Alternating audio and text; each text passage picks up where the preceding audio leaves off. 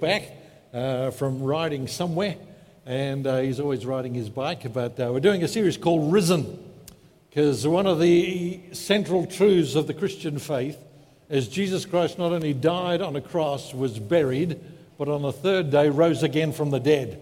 And that's why we meet on the first day of the week on Sunday, and on Easter Sunday we'll be remembering that cataclysmic event that really has divided history, changed millions of lives, and is why we meet here as a group of believers. If you have your Bibles, will you turn to the Gospel of John? That's in the New Testament, second half of the Bible. Gospel of John, and I want you to turn to chapter 19, divided into sections, Matthew, Mark, Luke, John, and chapter 19, and we're going to read a few verses there, starting from verse 16. It's not on the screen today, and I'm going to ask Kathy to read it to us. John chapter 19. We're going to read verses 16 to 27, and then will you watch the screen, please? Finally, Pilate handed him over to them to be crucified. So the soldiers took charge of Jesus. Carrying his own cross, he went out to the place of the skull, which in Aramaic is called Golgotha. There they crucified him, and with him 2 others, one on each side and Jesus in the middle. Pilate had a notice prepared and fastened to the cross. It read, "Jesus of Nazareth, the King of the Jews." Many of the Jews read this sign, for the place where Jesus was crucified was near the city, and the sign was written in Aramaic, Latin, and Greek.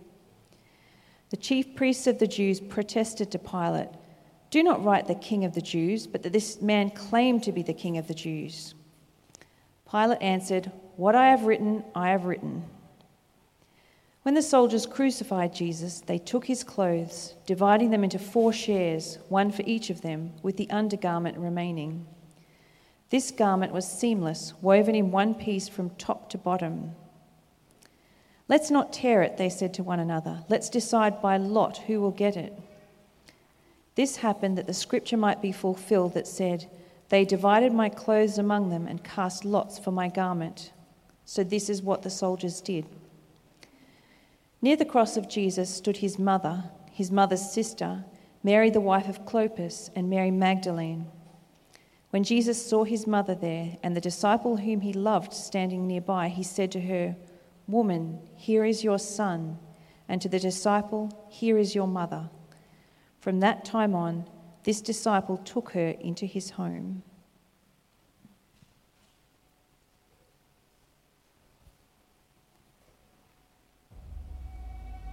When the Messiah comes, Rome will be nothing! Until then, the Nazarene city'd rise again after 3 days. You will lose peace and order if it's true. Will the people believe it? The weak will. There will be no other gods. Kill him.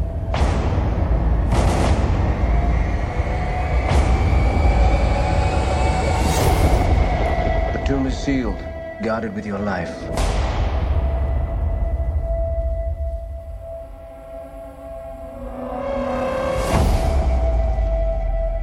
Tribune, Pilate summons you. The body has vanished.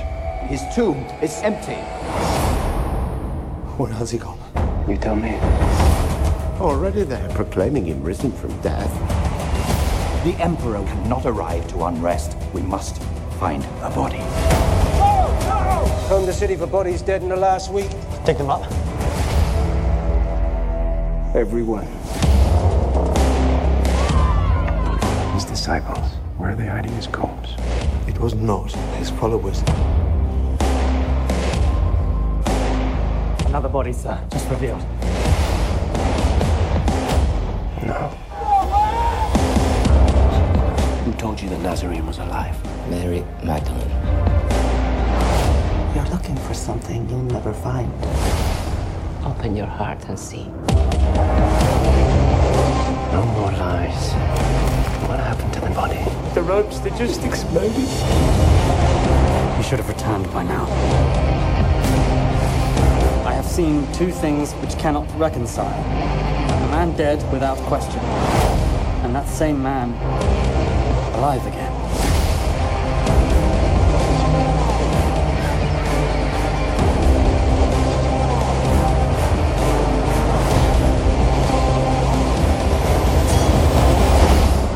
What frightens you? Being wrong. Wagering eternity on it.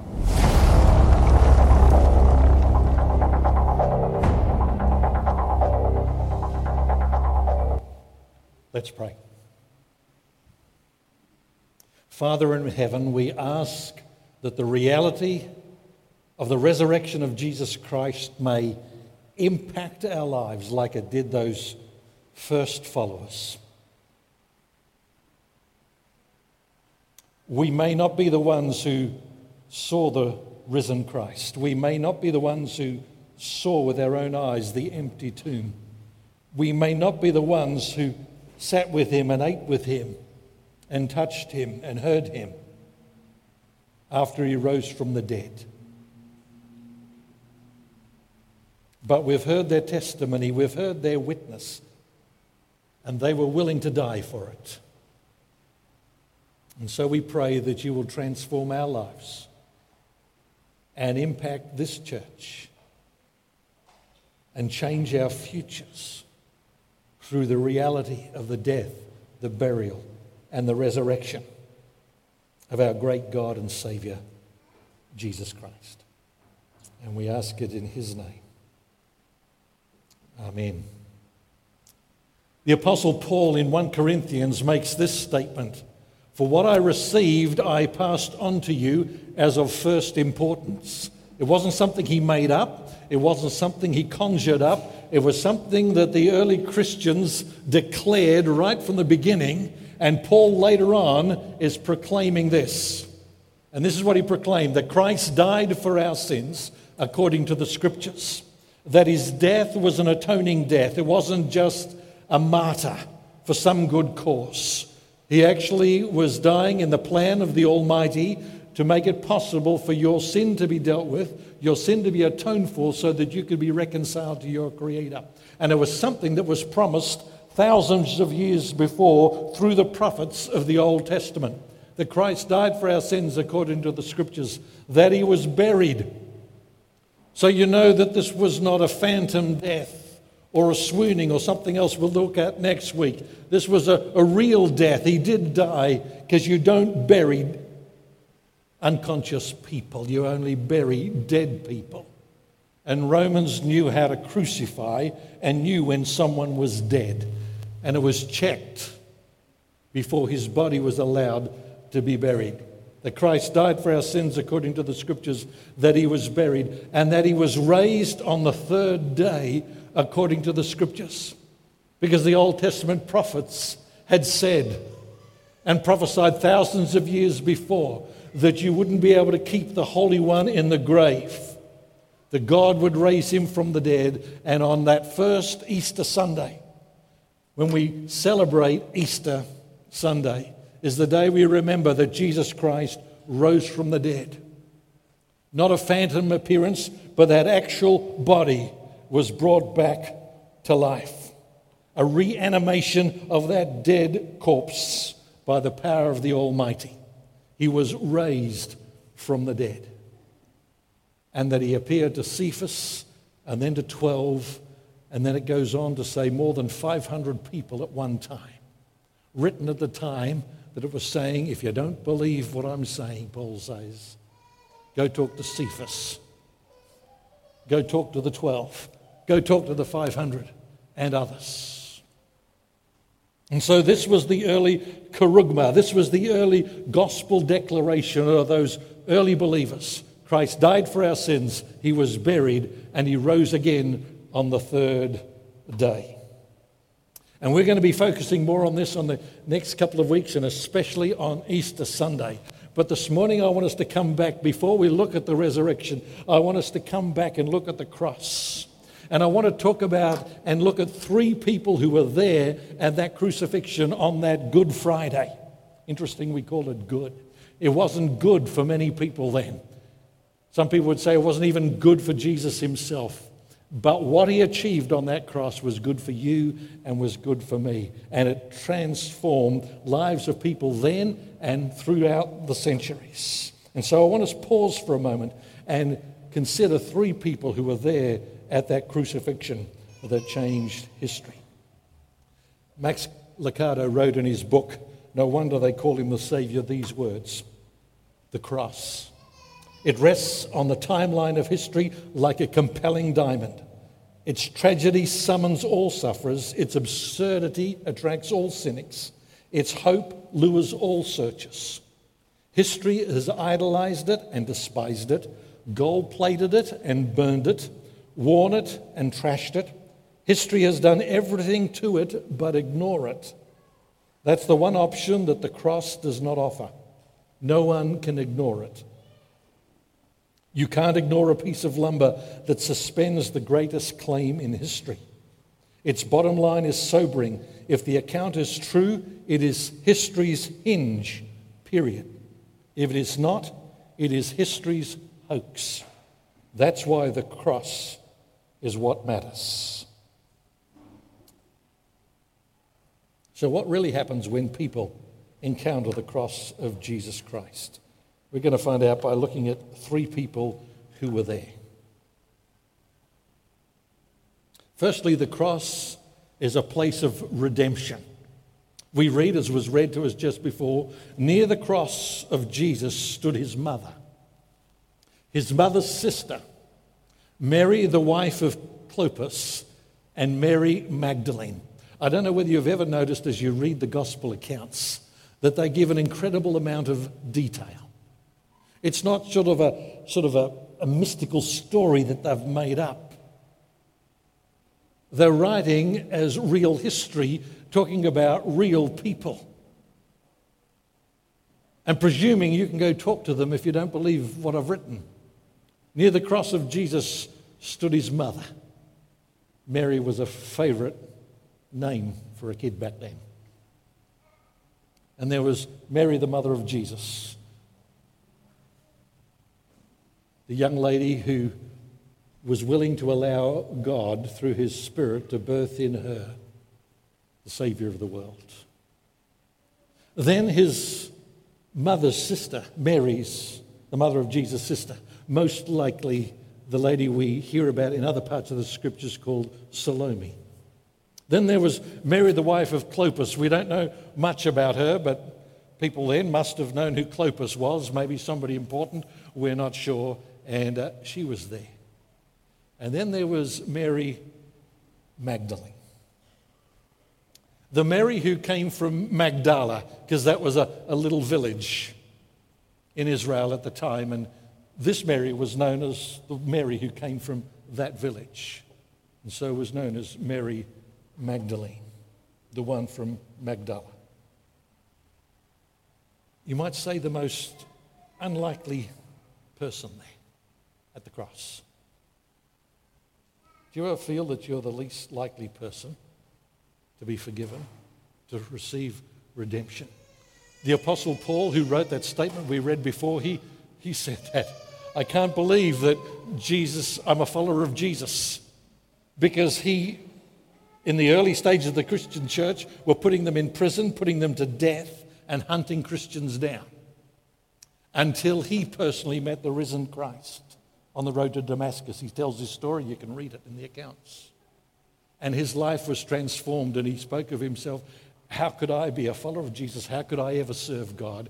Why would he ever want me? I crucified and killed and imprisoned his followers. And probably Mary Magdalene felt a little bit of the same. Because the Bible says that Mary, and there was a number of other ladies at the same time who were affected by particular diseases, were not given the details, and were delivered from demonic forces. And it says that Mary was delivered from 7 demons.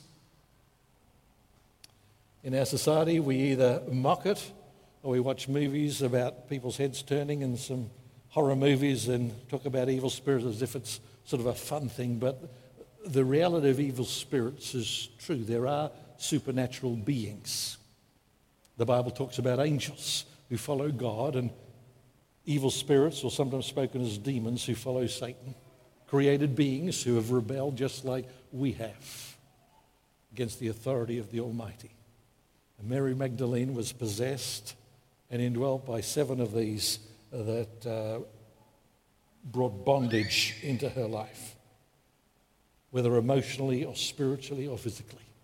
But she experienced deliverance from that. She was set free.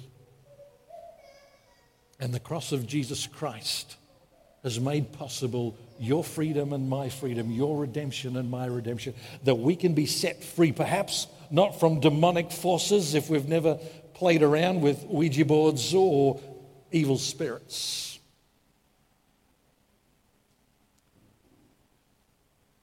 And as I've shared before, I was brought up in a culture in Papua New Guinea who knew the reality of that in their life and actually sacrificed pigs to appease the evil spirits.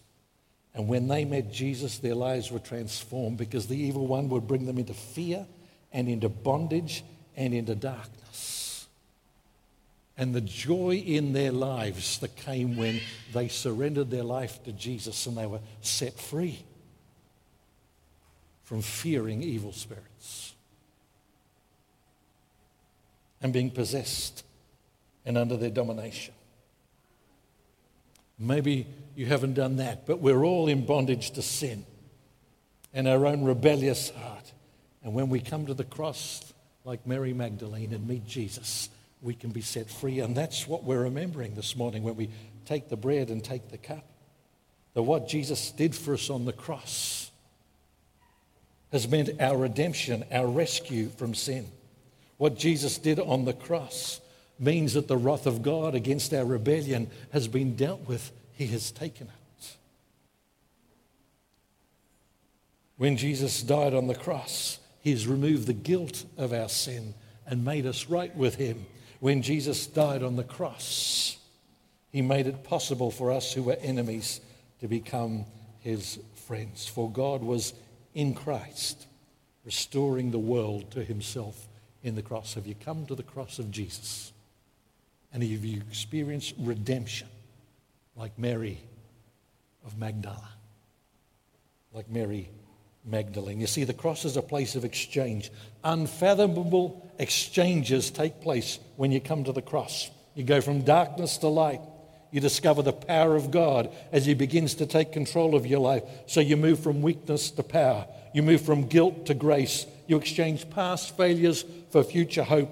This is what Jesus did for Mary Magdalene. And this is what we're remembering He has done for us. And this is what He can do for you if you've never met Him yet. But that redemption was costly. For me and for you to receive forgiveness, Jesus had to be made sin for us and die in our place as our substitute.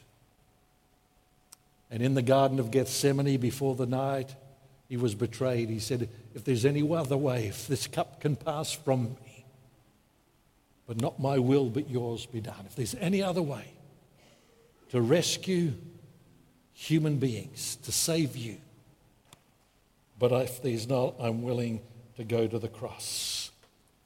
And so He did, and then He cried out in that final statement, it is accomplished. It is finished. It has been achieved. That all that was necessary for you to be forgiven was made possible in His death on a cross. And the skies turned black, we're told, for 3.5 hours. There was silence in heaven as Jesus took the sin of the world, took your guilt and your shame and your rebellion and your alienation and paid its penalty as your substitute. That's the love of God revealed in Jesus Christ through His death on the cross. And the nails that drove through His hands on that day went straight into the heart of God. For this was not God sending someone else to do His dirty work. This was God incarnate God in human flesh, taking your judgment and your sin and your guilt and your shame, and offering in exchange his purity, his relationship, his righteousness, his eternal life. That's why if Jesus didn't rise from the dead, then all he achieved on the cross was not true. So my question this morning to you is, have you been born again? Have you experienced this new birth, this redemption, this being set free that Mary Magdalene experienced from meeting Jesus? Have you met the risen Jesus and experienced the new life, the new beginning, the new start that only he can make possible?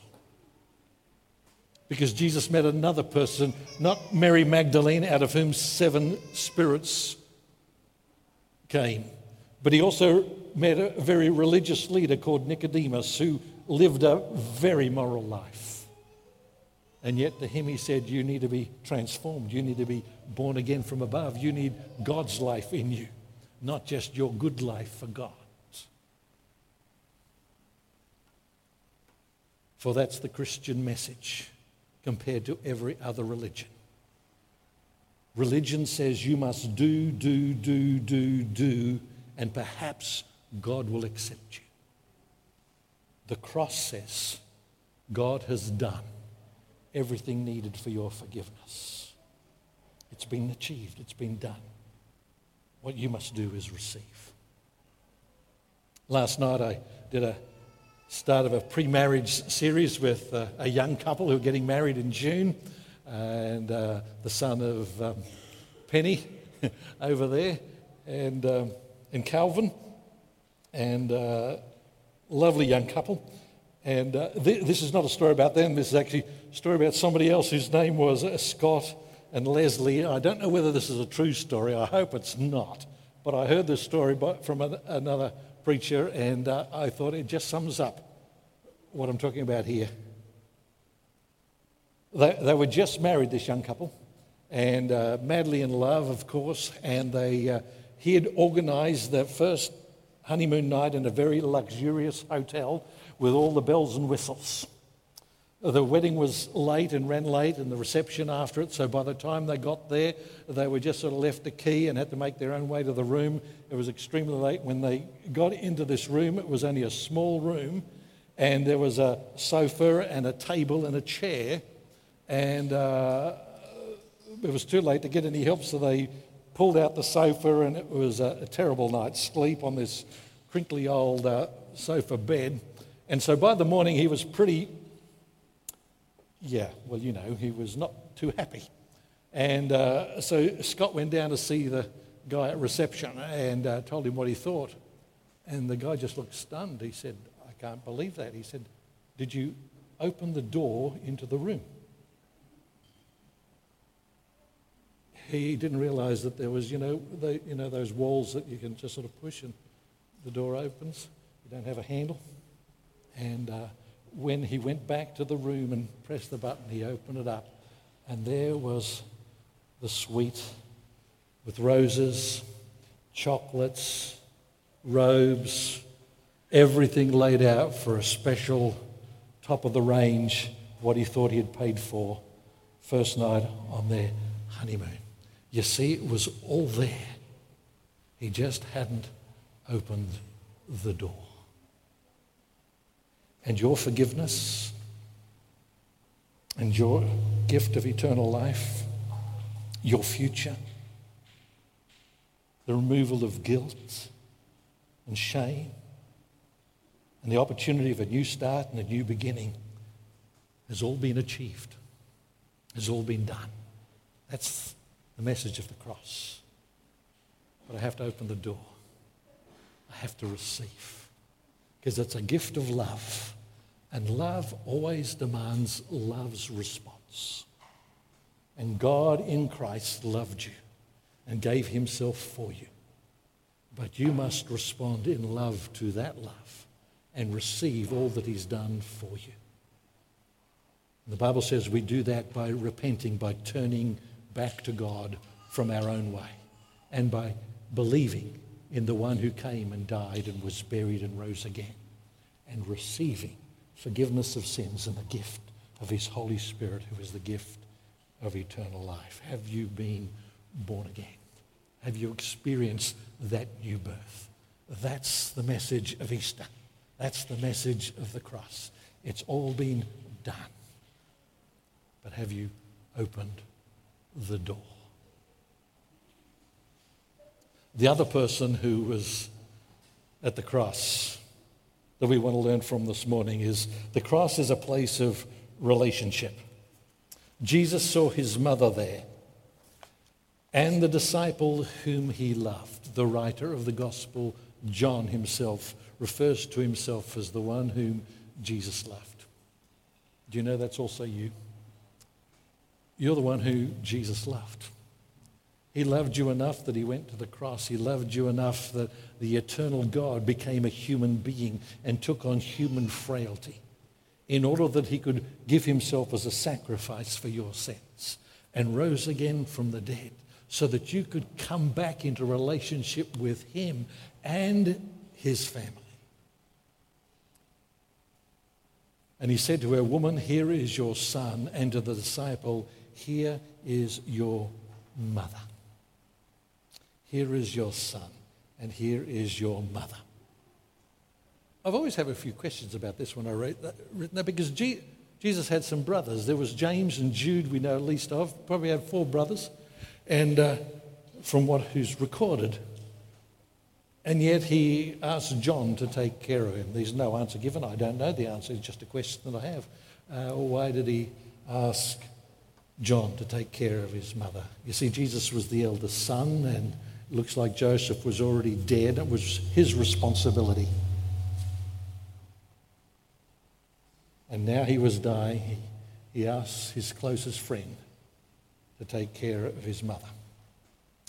A few years ago, Forbes magazine asked a pastor of a very large church in the States, Ray Johnson, if they could do an interview with him. And he said, I don't know why. Your magazine's for millionaires, and you must have the wrong Ray Johnson, so I don't know why you're asking me. They replied, "We want to interview and see how you, who run a large church, and what's involved in that to help other CEOs of large organisations, and we want to just compare the differences." He said we had a fascinating 3-hour conversation, and then he said their last question to him was the best question, and they asked, "What is the most important thing that you have learned in the last 10 years? And his response was, "That's easy. Here it is. The solution to everything is the right person." He explained that in the Old Testament, the nation of Israel prospered with the right leader and declined under the wrong leader. He also said, by the way, that is also the central message of the Bible. The solution to everything is not the right religion. It's not the right rituals. The solution to everything is a relationship with the right person. And Christians believe that person is Jesus Christ. When Jesus saw his mother there and the disciple whom he loved standing nearby, he said to her, "Woman, here is your son," and to the disciple, "Here is your mother." We not only come into a right relationship with God at the cross, but when we put our faith in him, we actually come into a relationship with other people who've experienced that same transformation. We're baptized, the Bible says, into the body of Christ, the church. And as Paul says in Ephesians, you are no longer strangers and aliens, outsiders without rights of relationship or citizenship. You are members of God's household. That means because of the cross, we belong in God's household with every other Christian. And it takes every one of us to make God's household complete. Because of the cross, we are now part of his family.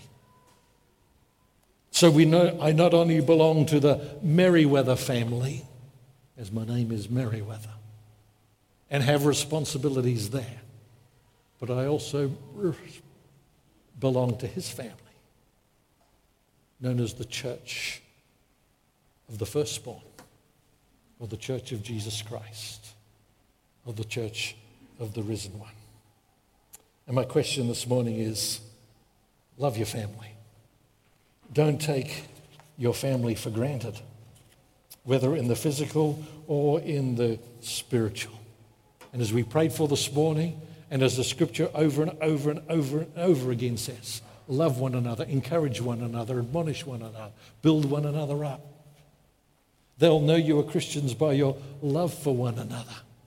So often people think that the church is an optional extra. I can just sort of love Jesus and follow him. It doesn't matter. When you were born into your family, and you can't choose your brothers and sisters. You just have to learn to get on with them. And sometimes that's not always easy.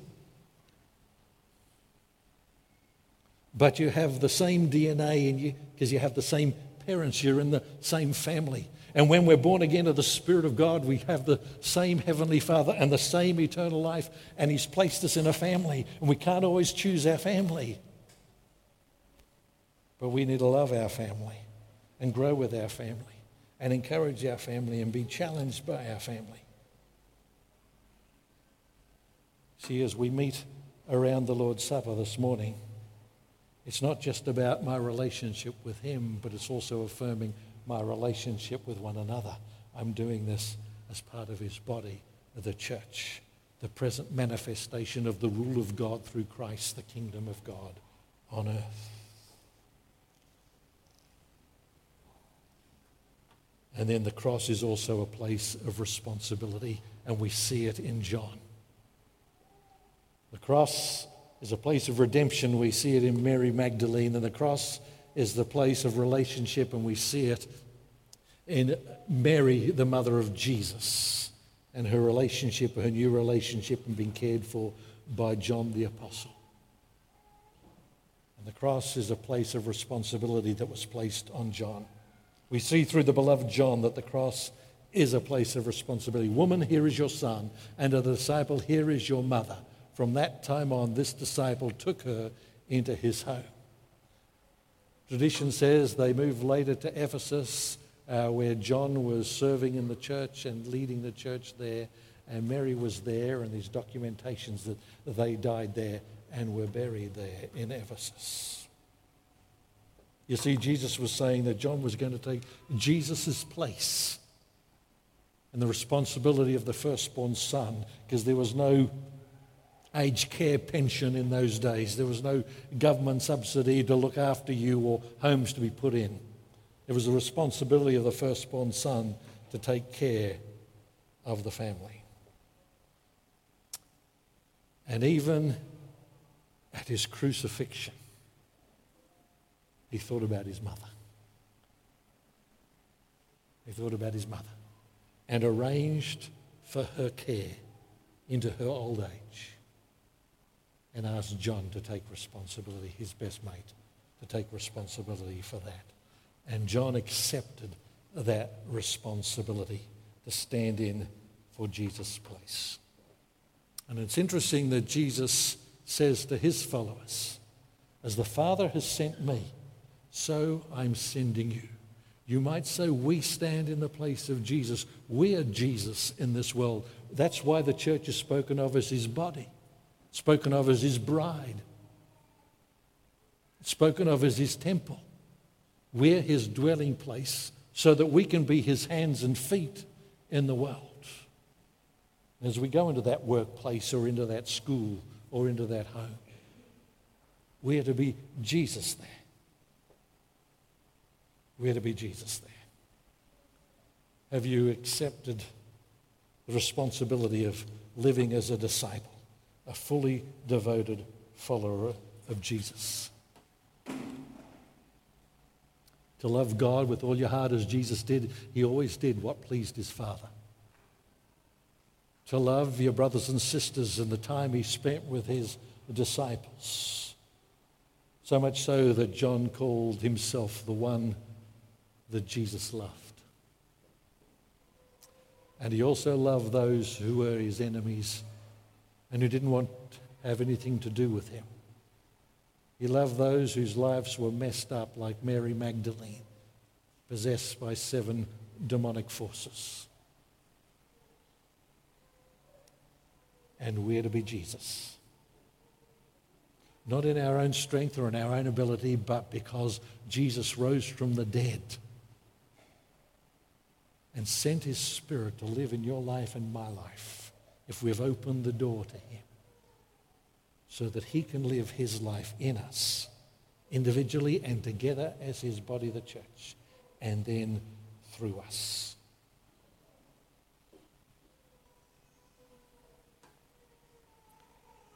And so we come back to where we began.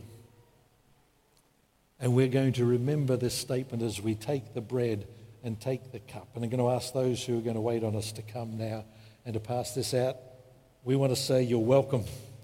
Whether this is your first time at Outlook or you've been here since we began, we invite you to take a cup, take a piece of the bread, and eat and drink with us.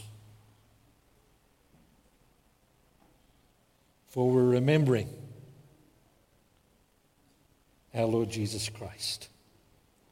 So just take the bread and take the cup and just hold both for a moment as they're being passed out, and we'll eat and pray, and then we will drink together in just a moment.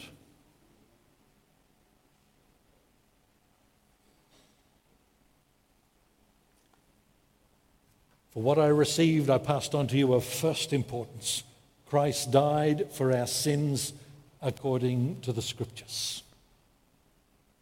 We're going to eat the bread, and that bread reminds us of his body that was nailed to a wooden cross. Not as a martyr, but as a sacrifice for your sin, to atone, to be the propitiation, to satisfy the just wrath of God toward our rebellion, to rescue us from our captivity and bondage to sin and to evil, to justify us, to put us right and remove the guilt of our sin, and to declare us righteous, and to reconcile us to himself, us who were his enemies, alienated from him.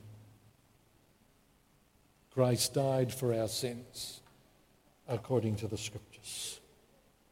He's done that all for us in the cross, but we must open the door.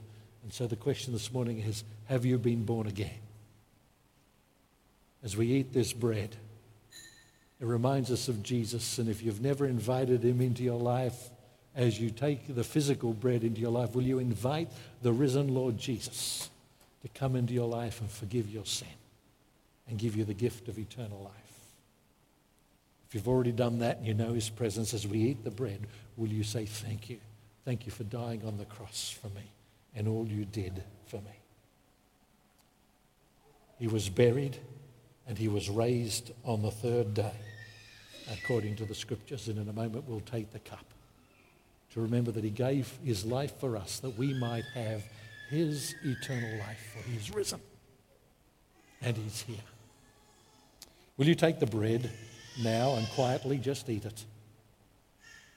And in your heart, receive him by faith, or in faith say thank you for forgiveness of sins and the gift of eternal life. Let's eat.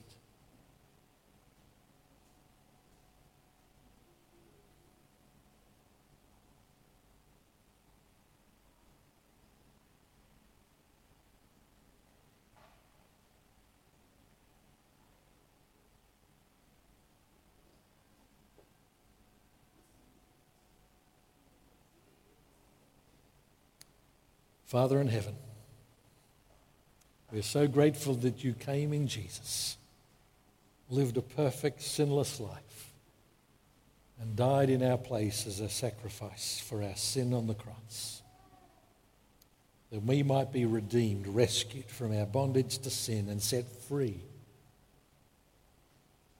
to be with you forever in your family, the church. And we pause this day to say thank you as we eat this bread to remember you. In Jesus' name. Amen.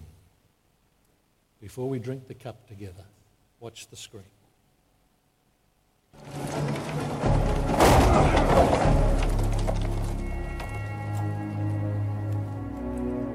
Who's Bartholomew?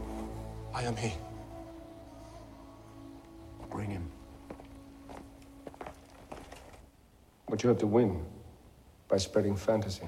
By mine own eyes, Tribune. I walked with him. He spoke to me. It's unbelievable, but it is so. Then conjure him up. Right now. Or show me the body he must have shed like a snakeskin. God is not at my beck and call. God, Yahweh, manifests himself through a crazy, poor, dead Jew. Well, so it appears. And what does this rebirth mean? Well, eternal life. For everyone. Everyone who believes. Marvelous recruiting tool. Much better than salt. How many are you? Well, we are few for now, and our only weapon is love.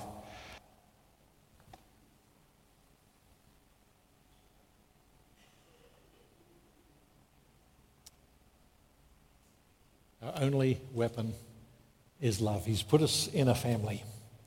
You might say we are blood brothers because of the blood of Jesus Christ. We've each been forgiven and received the same eternal life by the one who rose again from the dead. So will you stand with me in honor of the risen one? And let's raise our glasses to Jesus and say together, Christ has died, Christ was buried, Christ... I've got the statement wrong. Let's say what's on that screen, not on the one I've done before. Christ died for our sins according to the Scriptures. He was buried. He was raised on the third day according to the Scriptures. Let's say it together. Christ died for our sins according to the Scriptures. He was buried. He was raised on the third day according to the Scriptures. That's what we affirm as we drink. Let's drink.